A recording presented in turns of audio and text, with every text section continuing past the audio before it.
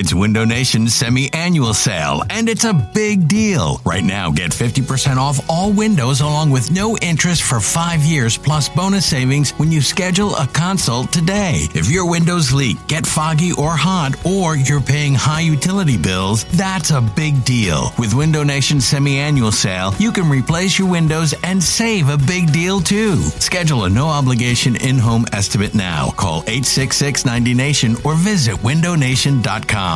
This episode is brought to you by Progressive Insurance. Whether you love true crime or comedy, celebrity interviews or news, you call the shots on what's in your podcast queue. And guess what? Now you can call them on your auto insurance too with the Name Your Price tool from Progressive.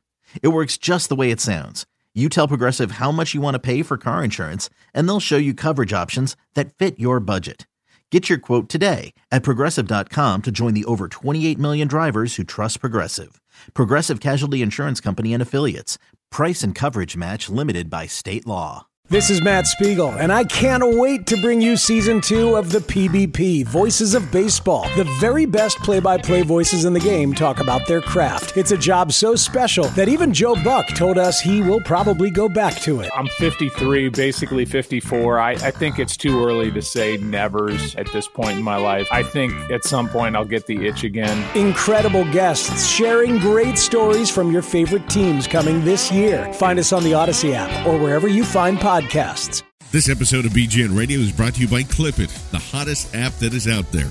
Watch TV, make clips, and share. For more information, check them out at clipit.tv or check them on Twitter at clipit.tv. Hey guys, John Barchard here. You guys know how much I love to play fantasy football. So I need you to listen up because I want you to join the highest rated fantasy football app. It's called Draft. You get to play in a real live snake draft, but be done in under 5 minutes, and they last just for 1 week. Drafts start every couple of minutes, so you can join right now for week 11. And the best part is you get to play for cold, hard cash. And get this, your chances of winning are 80% better than on the salary cap sites, on all the DFS sites, because you're always trying to figure out, okay, where should I start this guy, or do the value, and I don't have enough money to do all that stuff. It doesn't happen on Draft. You get a selection of every premium player. You just got to be the smartest one in the room. It's a 6-player snake draft, so you get in, you get out. Tournaments start from $1 to $1,000 to everything in between. 3-person drafts, 6-person drafts, on and on. The options are limitless. And all new players get a free entry into a real money draft when you make your first deposit. All you have to use is promo code BGNR. That's right, play a real money game for free just by using promo code BGNR. And it gets even better. Draft is so sure that you'll love it that they are offering BGN radio listeners a money back guarantee up to $100. No excuses now. Just search Draft in your app store or go to draft.com and come play for free right now with promo code BGNR. You're listening to BGN Radio. There is a timeout on the field with the score. Listen to this. We are not drunk. This is accurate. The Eagles 34, the Cowboys 3. All right, it's Dallas week here in Philadelphia, and we will be breaking down the game for you right here on BGN Radio, episode 277. I'm joined by the one, the only, Brandon Lee Galton. What's up, BLG? I'm back. The Eagles are back. The bye week is over. And Vince Quinn, it is the week that matters most every year on the Eagles schedule. One of the two, it is Cowboys week. Yeah, man.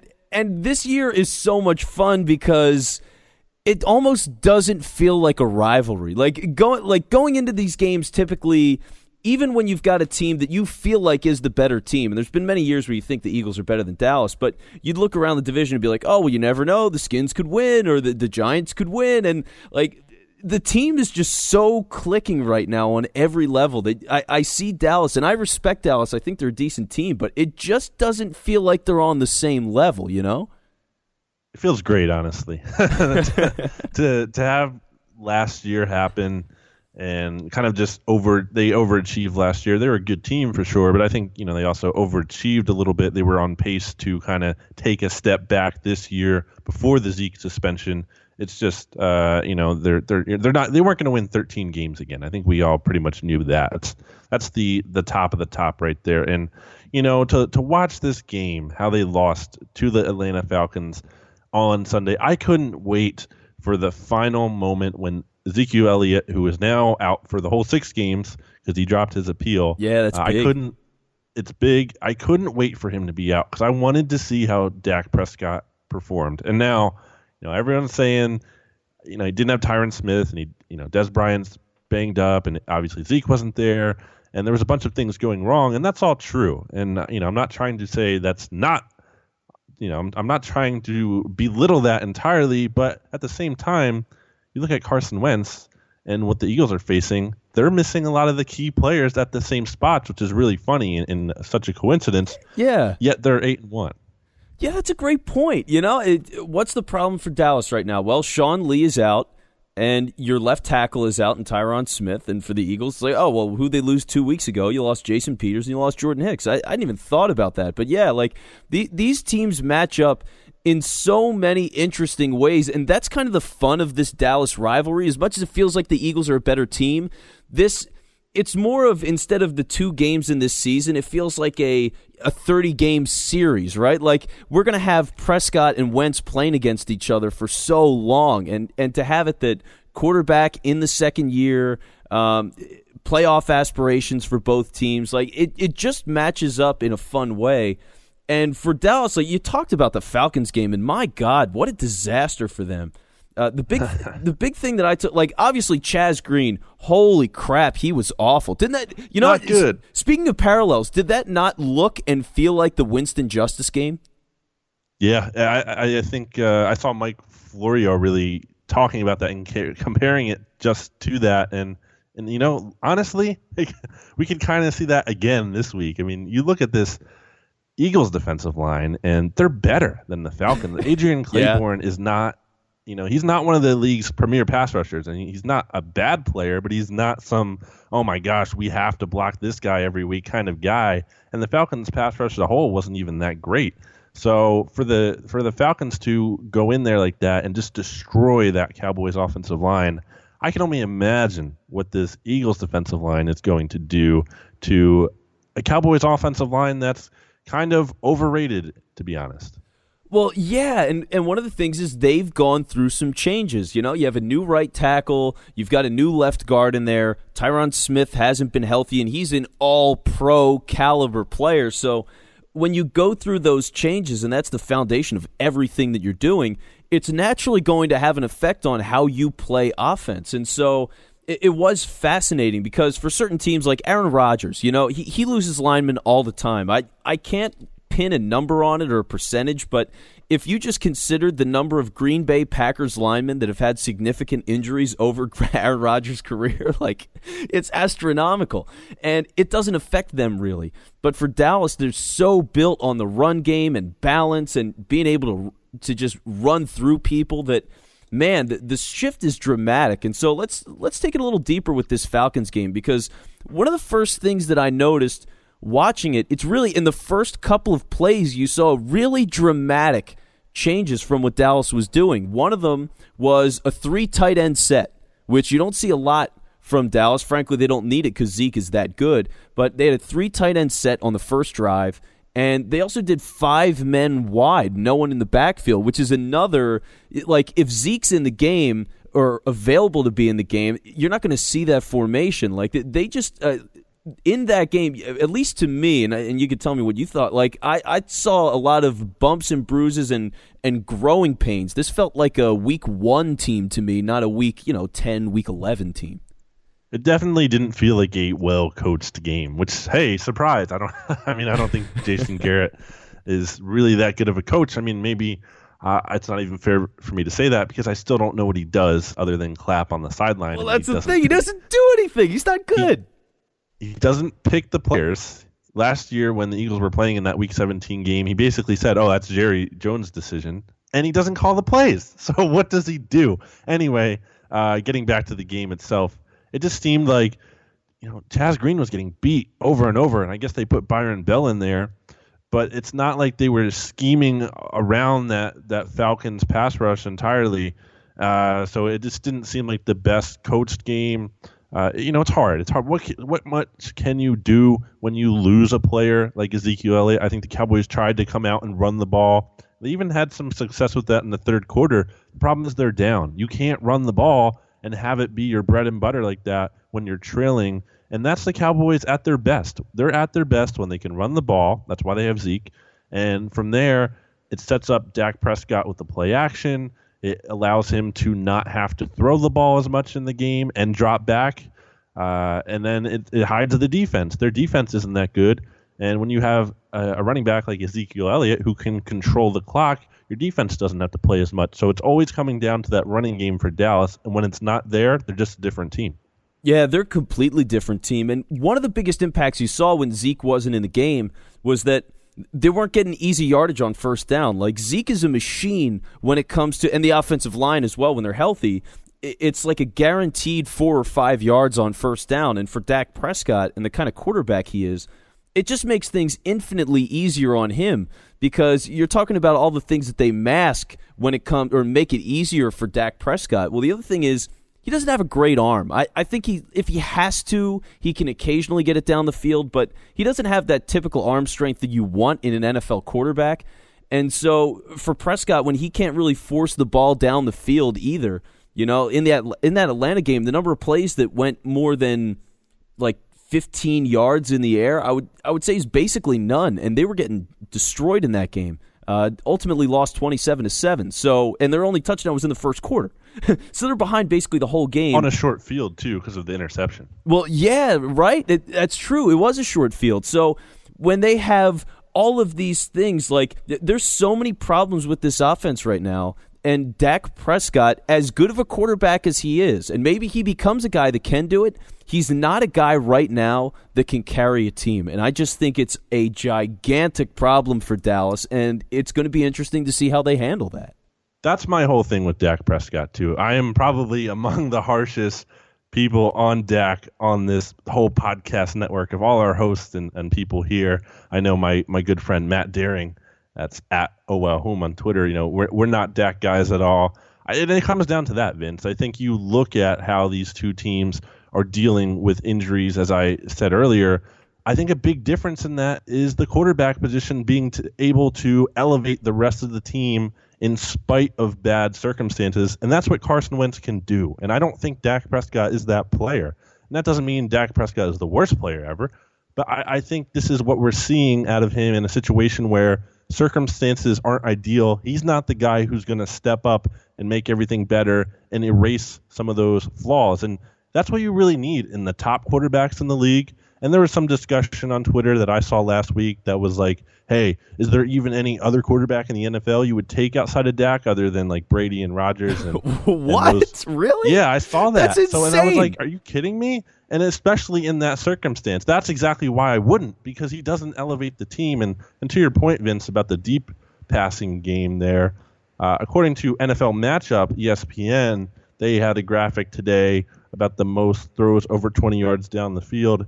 And only two quarterbacks have fewer 20-yard attempts down the field. That's Joe Flacco and C.J. Beathard. C.J. Beathard has played 4 fewer games than Dak Prescott has, so that's definitely a concern. Yeah, and for Joe Flacco, I mean, the Baltimore offense has just been terrible, and the few weapons that he had were injured a lot. So to be on that level really tells you something. And for Dak, I think the best way to describe him is he's a poor man's Russell Wilson, which isn't, like, for me, I'm a Dak fan, but it is time and place and circumstance, right? Alex Smith is the same kind of guy. Like, Alex Smith had all these games or all these years where he didn't necessarily have, like, he might have had good players, but he didn't really have explosive players like Michael Crabtree in San Francisco and Vernon Davis. They're good players, but they weren't like, oh my God, Tyreek Hill level players. And you see what happens when he gets Tyreek Hill, when he gets Kareem Hunt, when he gets Travis Kelce, and now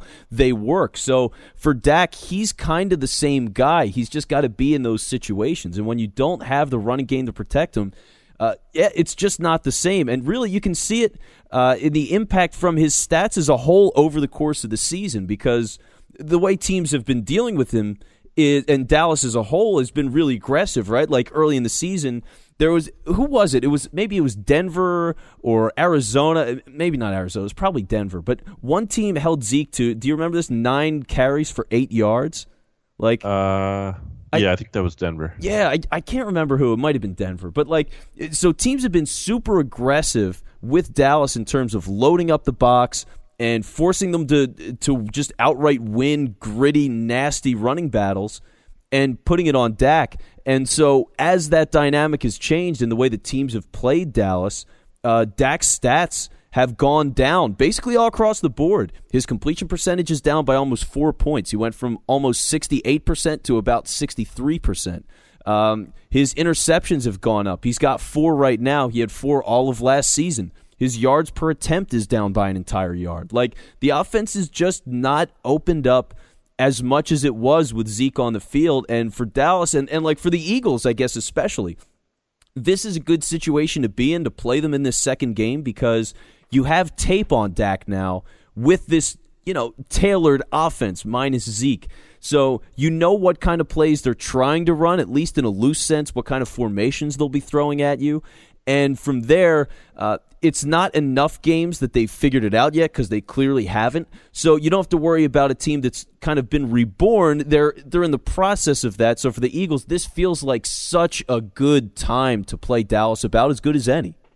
Yeah, and one thing about Dak, too, is that I don't really think he looked particularly great last year against the Eagles. I mean, he only played like a drive or so in that final game. But the first game, the one that actually mattered earlier in the season, that was not a good game for him, and I was not very impressed. I guess that was my real first time watching him in a full game. I had seen some of the other games, but in the context of playing the Eagles, I was not really impressed with him in that game at all.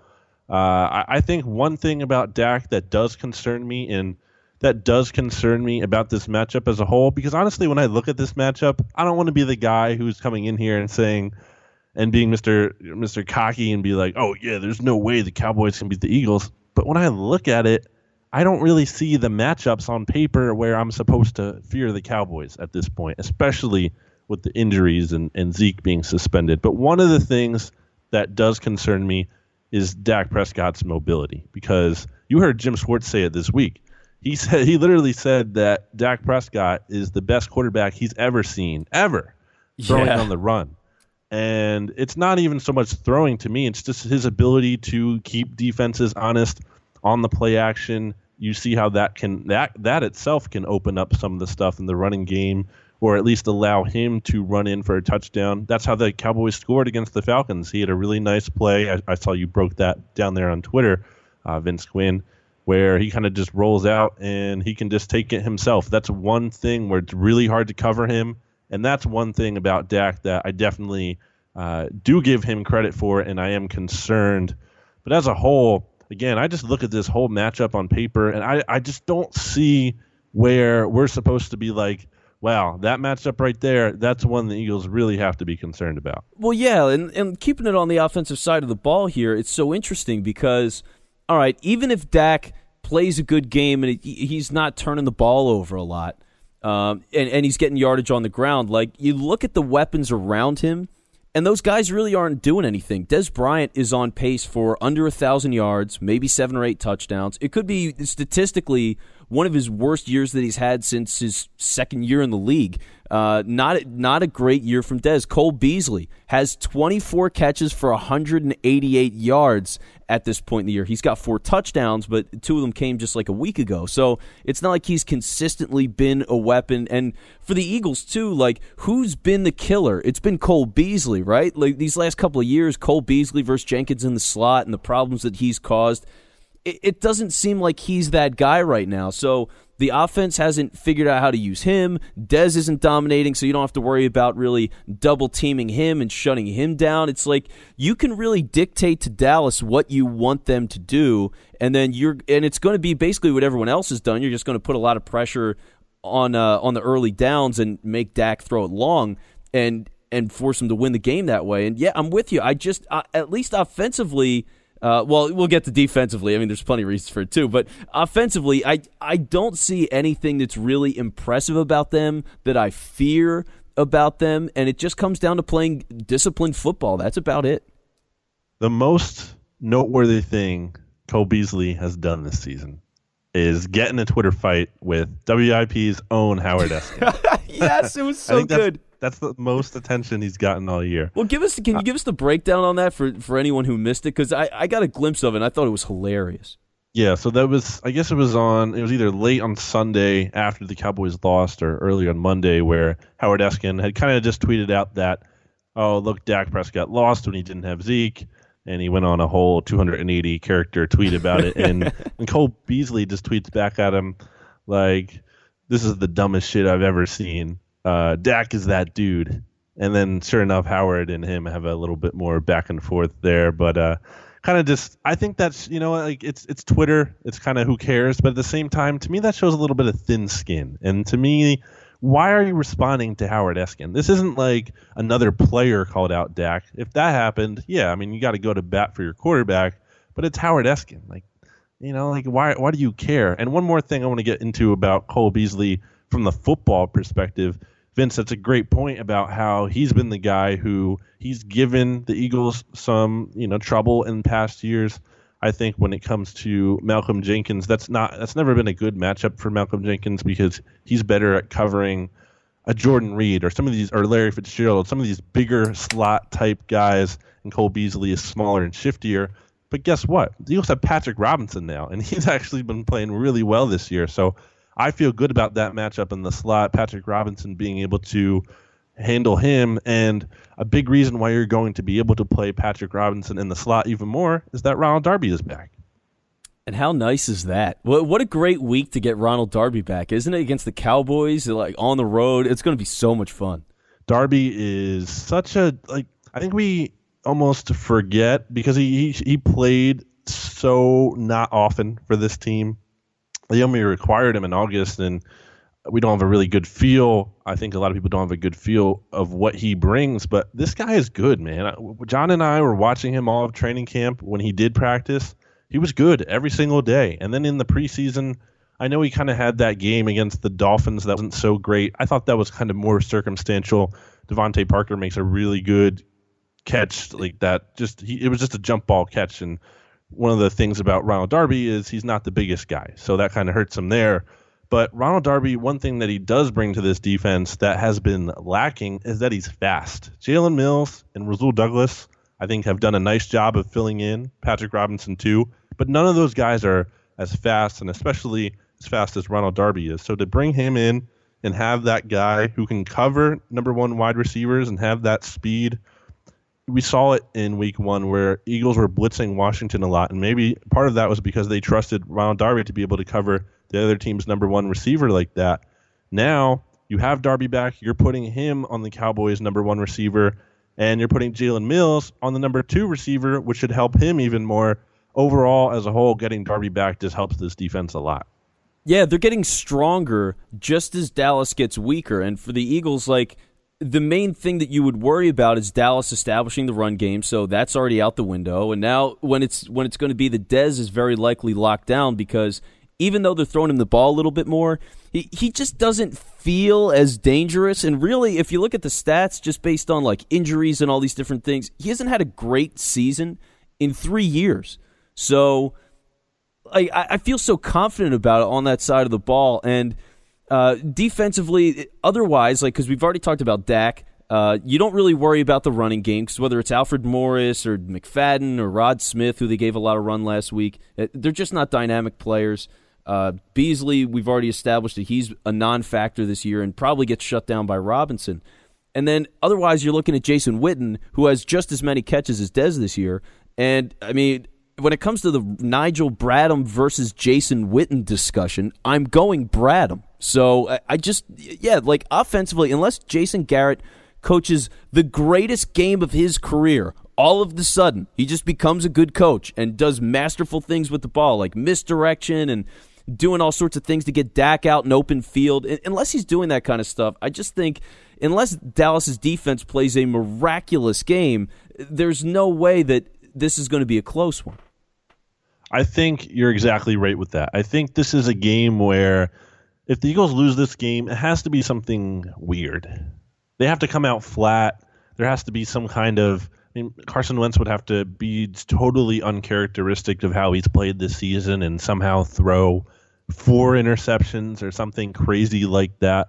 I just don't see a reasonable way in how this Eagles team loses. Now, it's a division game, so that kind of, I think what that does, especially with the Eagles here, is it limits some of Doug Peterson's effectiveness in a way, because I think Doug Peterson, what he's done a great job at this season is being creative with the play calling and mixing things up.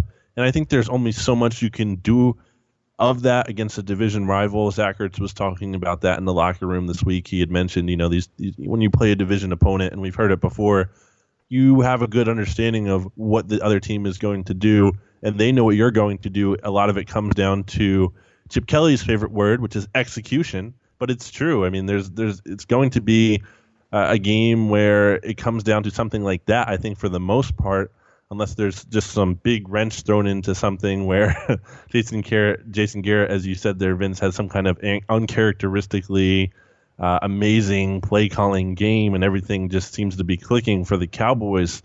But to me, I just don't see it. And I don't think that's me being cocky. I don't think that's me overlooking things. I'm trying hard to look at this matchup and find the thing that I should be concerned about, or think about how the Eagles could lose this game. And it's the NFL. Anything's possible, of course. I just don't see the thing, again, where I see, all right, I look at that thing and I'm like, all right, that could cause the Eagles to lose.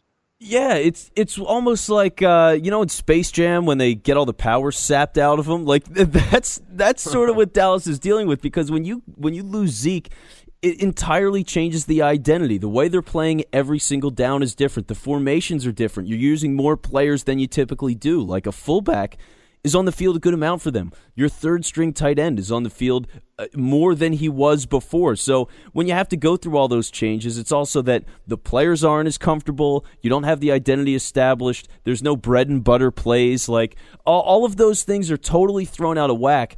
And for Dallas to go and play the best team in the NFL right now, a team that really doesn't make mistakes, that's a huge problem for them. And going to the defensive side of the ball, for Dallas, like, they don't have playmakers in the secondary. I like Byron Jones. I think he's a good player, and he's the best they've got when it comes to the secondary. But, man, he's not changing the game in any kind of way. And I believe they're one of the worst teams, bottom 10 in the league when it comes to turnovers. So, or at least to interceptions. So for a team like that, I don't know what you do defensively either. Like DeMarcus Lawrence, who he's great, and maybe that's what it comes down to. It might just have to be that DeMarcus Lawrence has an all-pro kind of day. I think that's what I'm looking at too. That is the biggest thing that would concern me. But when you just look at how well Lane Johnson has played, I have complete confidence that he can shut him down, or at least keep him pretty quiet. And even if he can't, I mean, you look at how the Eagles dealt with Von Miller.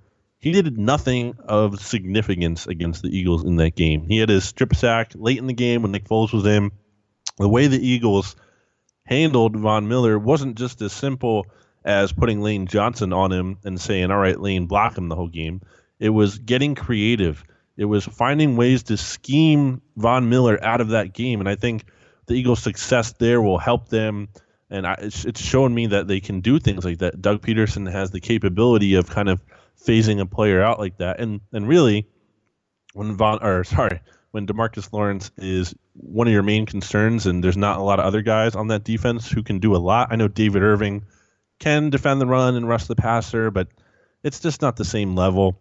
And especially without Sean Lee there, that's the biggest thing to me. I mean, when Sean Lee isn't playing for that defense, it's a different defense. You look at the numbers with him and without him, it's not even close. He's such a good run stopper in there in terms of things that aren't even affected by his physical ability. Just knowing he seems to have a really good feel for knowing what the offense is going to run. He can diagnose the offense. He's the quarterback of their defense. So for him to be out, not only this week, but multiple weeks, that's a huge, huge loss for them. I mean, I'm looking at their injury report here from Wednesday's practice.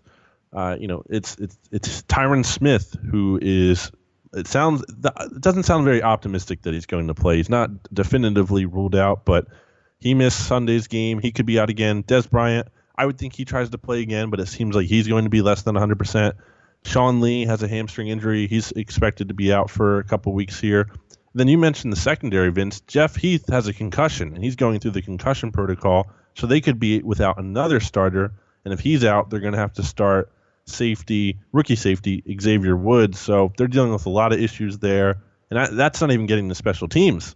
When Dan Bailey, their best kicker, is out, and we saw last week in that Falcons game, Mike Nugent comes in, he misses a 38-yard field goal. So even this becomes some kind of close game, I mean, that right there alone can kind of screw the Cowboys over. Well, yeah, and it's the weirdest thing because Dan Bailey is apparently the most accurate kicker in the history of football. It's just like, wait, what? Really? Dan Bailey? Like, no one's ever talked about that guy. I don't know if he's made Pro Bowls, maybe. Like, how many kickers make the Pro Bowl and who cares?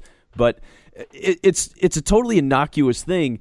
But it is so important to winning football games, and when you don't have a kicker that you can rely on, it really is everything out of whack for Dallas. You don't have your guy that's making your main play calls on the defensive side of the ball. You don't have your star running back that everything's based off of. You might not have your star all-pro left tackle.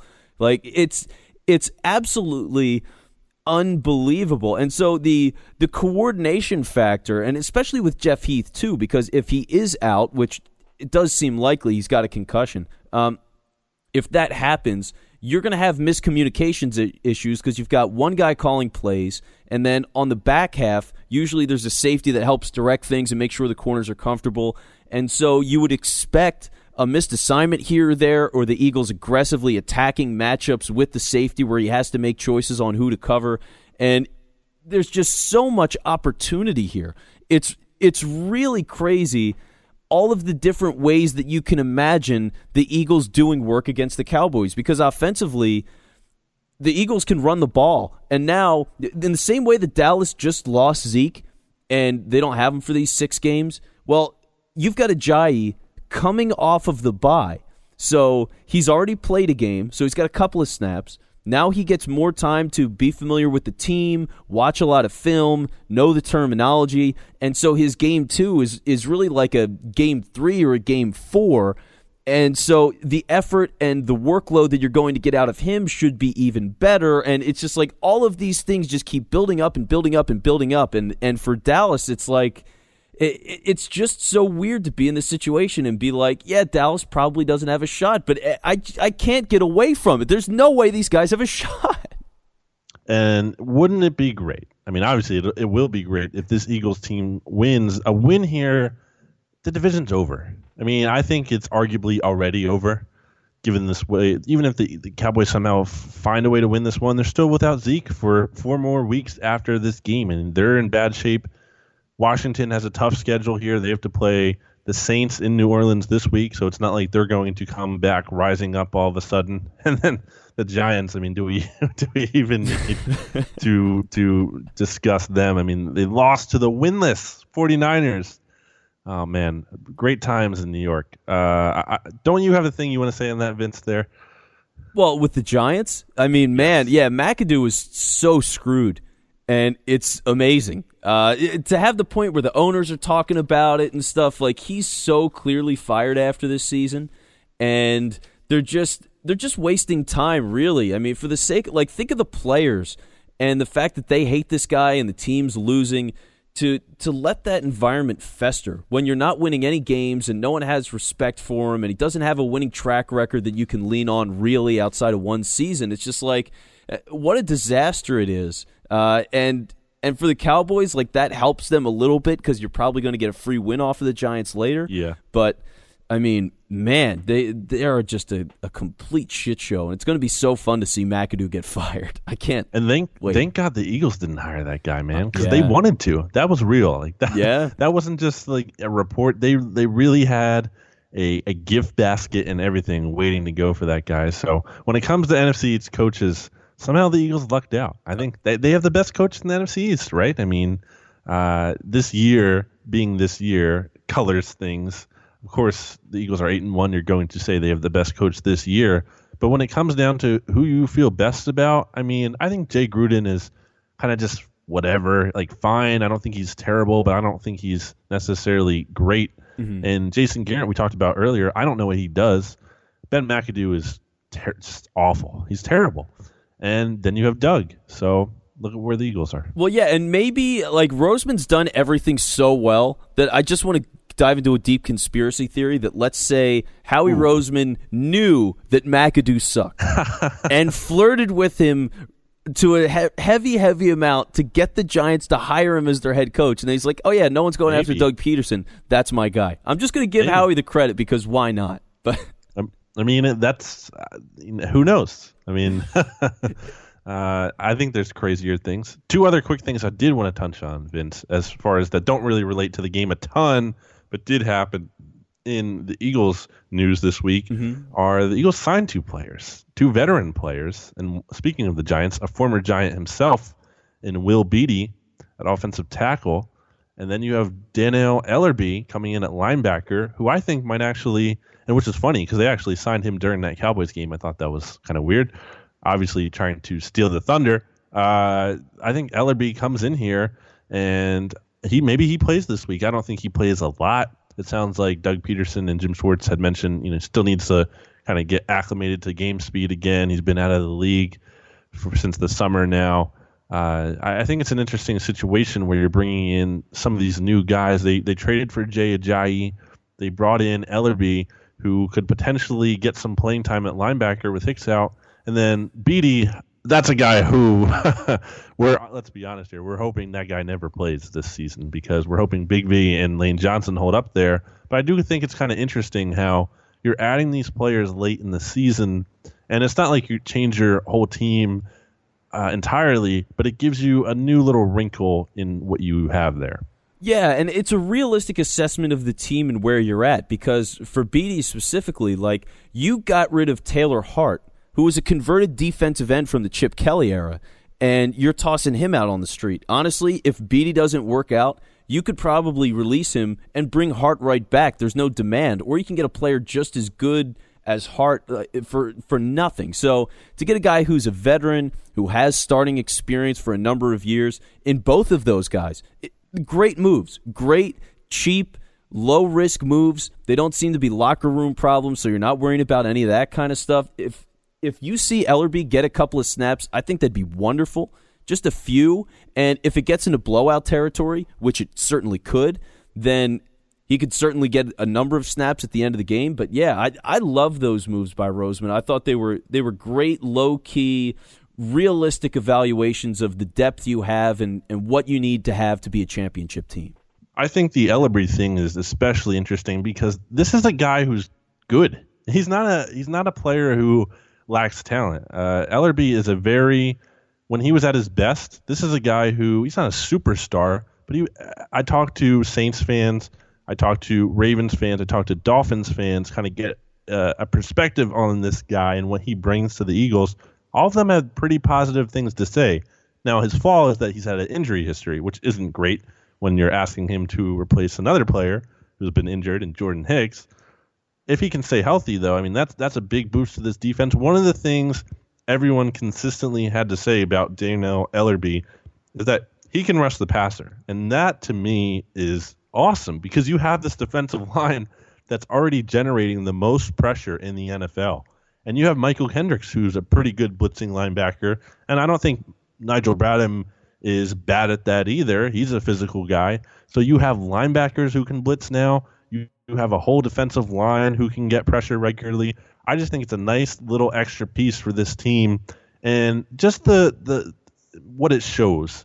We all know the Eagles are 8-1 and they're pushing for a Super Bowl, but it's kind of just nice to see the team acknowledge that they're doing it too. And that's why they're making these signings. Instead of trying to stick with Joe Walker and say, hey, let's kind of just let him figure it out because we're thinking about the long term. It's no, we need to win right now because this is a great opportunity. Let's get a veteran player in here and see what they can do instead. Yeah, and you're adding them to the best team in football. And for Dallas, they're 5-4 at this point, for them, coming off of that loss to Atlanta was so crazily important to them because they're fighting for a playoff spot. They're not going to get it from the division most likely. Even if they won this game, they're probably not going to win the division. So you're competing with Atlanta, who has the same record as Dallas right now, and now they've got the win in hand over the Cowboys. You've also got the Lions at 5-4, the Packers at 5-4, and that's not mentioning the 6 teams that are in the playoffs. So, it's such a tough situation for them, and it's getting into desperation territory, even though they're above 500. So, to add these extra little wrinkles here and there, you feel good about the Eagles' chances here, and offensively too. Like last week, Zach Ertz not in the game. Brent Selleck, just out of nowhere, turns into right. Like I love Brent Selleck. He's one of my all-time favorites. You give the guy the ball any time of day, and he's going to truck someone. He's going to get 12 yards off of a BS screen. I'm the world's biggest Brent Selleck fan, man. Yeah, so he's great. And when you've got a coach that can deal with things and adapt on the fly, you see what Jason Garrett can't do, and it makes you feel even better about this game. Like I'm trying to think. If I had to pick, because you know how you go into so many games and it's like, we need the X Factor player, our player of the game, brought to you by FedEx, or whatever the hell it is. Like you get into all that kind of stuff, and I'm trying to think of a player offensively for the Eagles that's like, they need this guy to have a good game, or he's going to have a good game, and I can't even project because, I mean, it really could be anybody. Ertz, Alshon, Hollins, why not? Aguilar, it could be Blunt, it could be Ajayi. Like, there's just a million players. Corey Clement had a show-stealing game not too long ago. So, like, there's just a million options for me, and I love the opportunity to be surprised by who could come out this week and really just take the game by the throat. And I don't even know if you just mentioned there the team's number one wide receiver, and Alshon Jeffrey. That's how crazy balanced this team is in terms of there's just so many guys they can go to, whether that's in the passing game with the receivers or the running backs you can hand off to.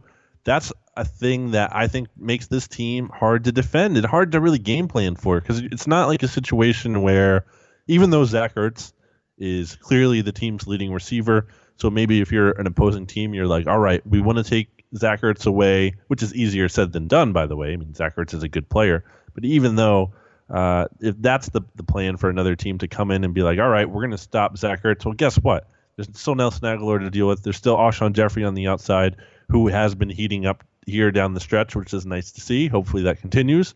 You do have the running game.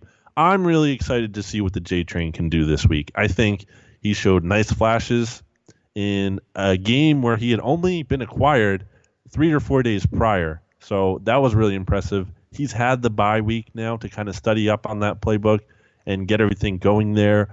This Cowboys run defense without Sean Lee there in the middle, I think that's going to be a big vulnerability for them. I would love to see the Eagles come out early and run the ball right away down their throat, see if you can get it going. Because why not? If Sean Lee isn't going to be there, challenge them to stop you. And then from there, you can kind of have Carson Wentz do whatever you need him to do. I'm sure he'll be making some good throws. I'm sure he'll add to his MVP campaign on Sunday night.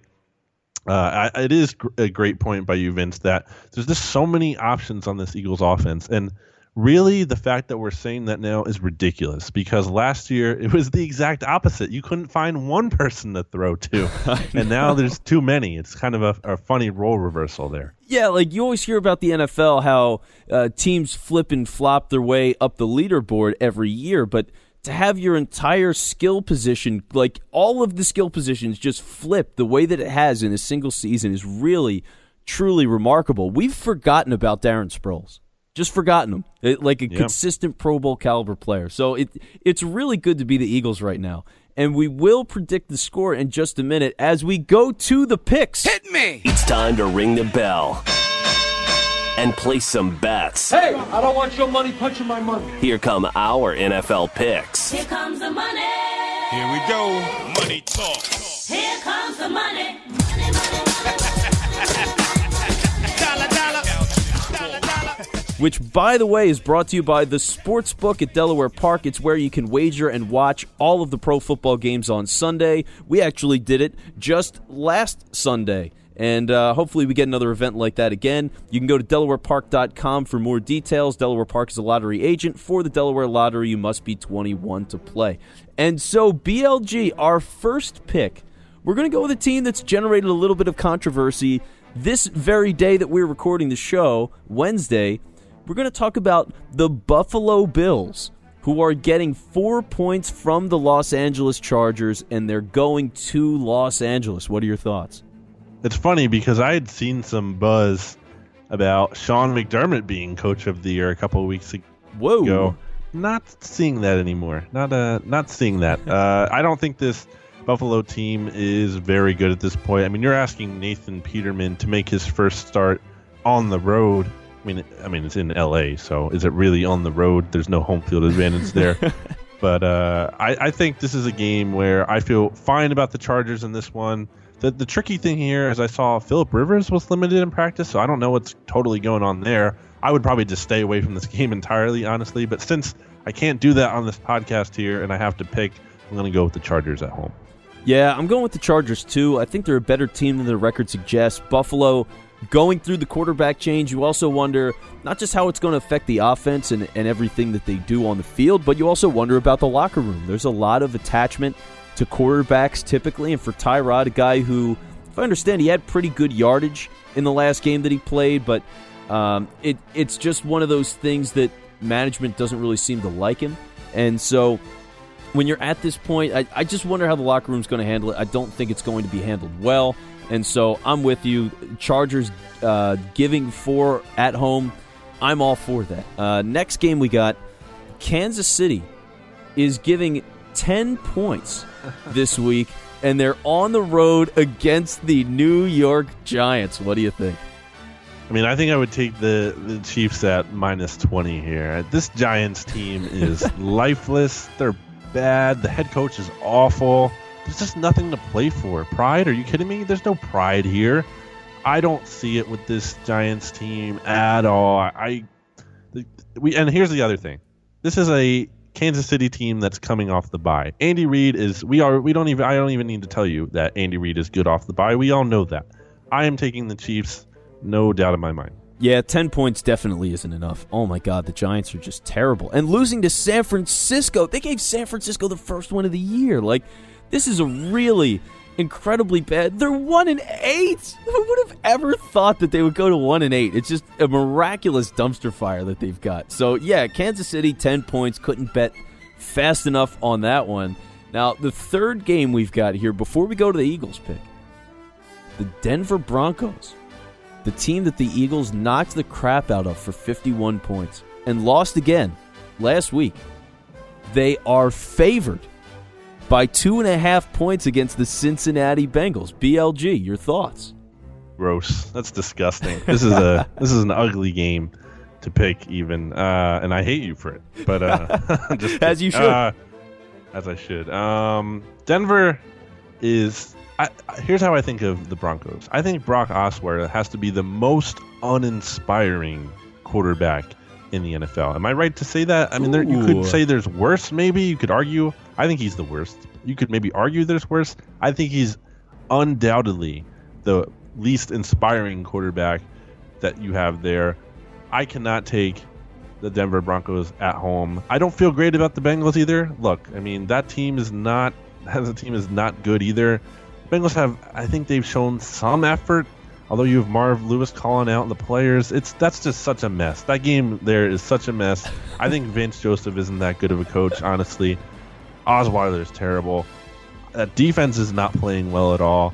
I guess I'm taking the Bengals with the points because I don't even know. I don't even want to stop. I don't even want to talk about it anymore. I'm done talking about this game. All right, well, I'm going to give the Denver Broncos the win here. I think, giving 2.5. I think it's going to happen just because that defense is they're not a bad defense. And for Cincinnati, for them being so limited offensively, I don't think they're going to be putting up a lot of points on Denver. For Denver being at home, I'm thinking this is a field goal game. This is clearly a field goal game. This could be a 9-6, just super crap fest. So must watch. Yeah, a must watch football. They got to flex that to Sunday night. So yeah, I mean a bad game, but Denver. I don't know. I have this weird love for Denver in a way, and I'm going to go with them for the win. So that's it for the unimportant teams. And now your Philadelphia Eagles, Mr. Gouton, are giving 3.5 points on the road in Dallas. Your thoughts? I was on WIP earlier today with Angelo in the morning show, and they asked me for my score prediction. I hadn't even given it a lot of thought at the time. The first thing that came out of my mouth was Eagles 31, Cowboys 13. I think it could be closer than that because it's a division game. Things can happen. That's always how I feel about, for the most part, about division games. But we've been saying it all podcast long. I just don't see the matchup here where the Eagles really have to be concerned about. I think some people might be afraid the Eagles are coming off their bye and they'll be sluggish. They'll talk about how the Eagles kind of got off to a slow start when they played Washington at home earlier this season, coming off of that Thursday night game. Though they might point back to last year when the Eagles got off to a slow start against the Lions coming off their week 4 bye, which is ridiculous. I don't think that's the case here. I think this Eagles team knows they know this is an important game. You heard Carson Wentz say it in his press conference on Wednesday. He said that, we know this is a rivalry game. We are not overlooking this one. This is a big game. It is a big game. You win this game, you win the division effectively. You pretty much render that Week 17 game useless. You have to look at it from that way. If you're the players, you have to say, hey, if we win this game, we get a week off in Week 17. So I think the Eagles win this game, and I think they win it decisively. It's an easy call for me. Yeah, 3.5 points is not enough. I look at this, and the same way that you said 31 to 13 had popped into your head. Yeah, for me, the first number that came up was 33-10. Dallas just doesn't have anything. They don't have any consistency with the stuff that they're running yet. The things that they do want to run, they don't quite execute it in the way that they need to for it to be effective. So given that and what the Eagles do offensively, defensively, they should be able to control this game start to finish if they come out and play well. I would imagine they do because they've just been so focused. They're coming off the bye. This is their game to win and win by a ton. So, yeah, 33-10 is my score, and that's it for the preview show. So thanks for tuning in, and for the Patreon subscribers as well, we got bonus content coming your way. We've got The Beast, which will be out on Friday or Thursday night, rather. We've got the fourth quarter, as well as all our other shows. BGNFL will be out after Sunday, so make sure you subscribe if you haven't already to us on Patreon for additional shows, but pregame show is going to be live in the parking lot. That's going to be starting around 8 a.m., so make sure you find us there as well. BLG, thanks for joining me, my friend. It's been a pleasure. Absolutely. And go to DocInTheHall.com, by the way. Yes. Your campaign there, Vince. Don't want to forget about that. Yeah, how can I forget about that? We've started a campaign. Yeah, we started a campaign to get Brian Dawkins into the Hall of Fame. And you might be thinking, Vince, you're an idiot. Why are you doing that? He's going to get into the Hall of Fame anyway. Well, he might, but that anyway that you're suggesting could be 20 years from now, which is when Kenny Easley just got into the Hall of Fame. It was 20 years after he retired. So for Dawkins, he could wait a very long time as a safety. And we've started a campaign that, as BLG just mentioned, DawkinsInTheHall.com. Make sure you go. We got a change.org petition. We're going to try to get some interviews with people around the league, talk to Hall of Fame voters, all that kind of stuff, just to increase awareness about Dawkins' candidacy and really try to push him in. Trey Polamalu's coming up. We've got Ed Reed coming up soon. John Lynch was up on the ballot and has not gotten in. So there's a lot of competition that's going to start to pop up at the safety position. If Doc's going to get in, now is the time. So feel free to join us in that push.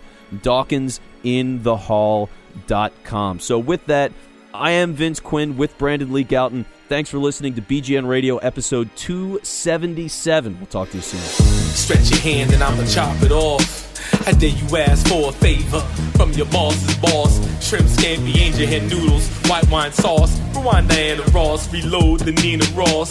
Settle metal when I'm focused on the green dinero. Hocus pocus, Gucci loafers, cake with baking soda.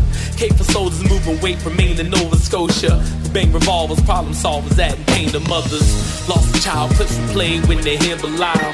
Nightmares, walking dead cause they sleep prepared. You either sheep or shed, be scared and cut to pieces.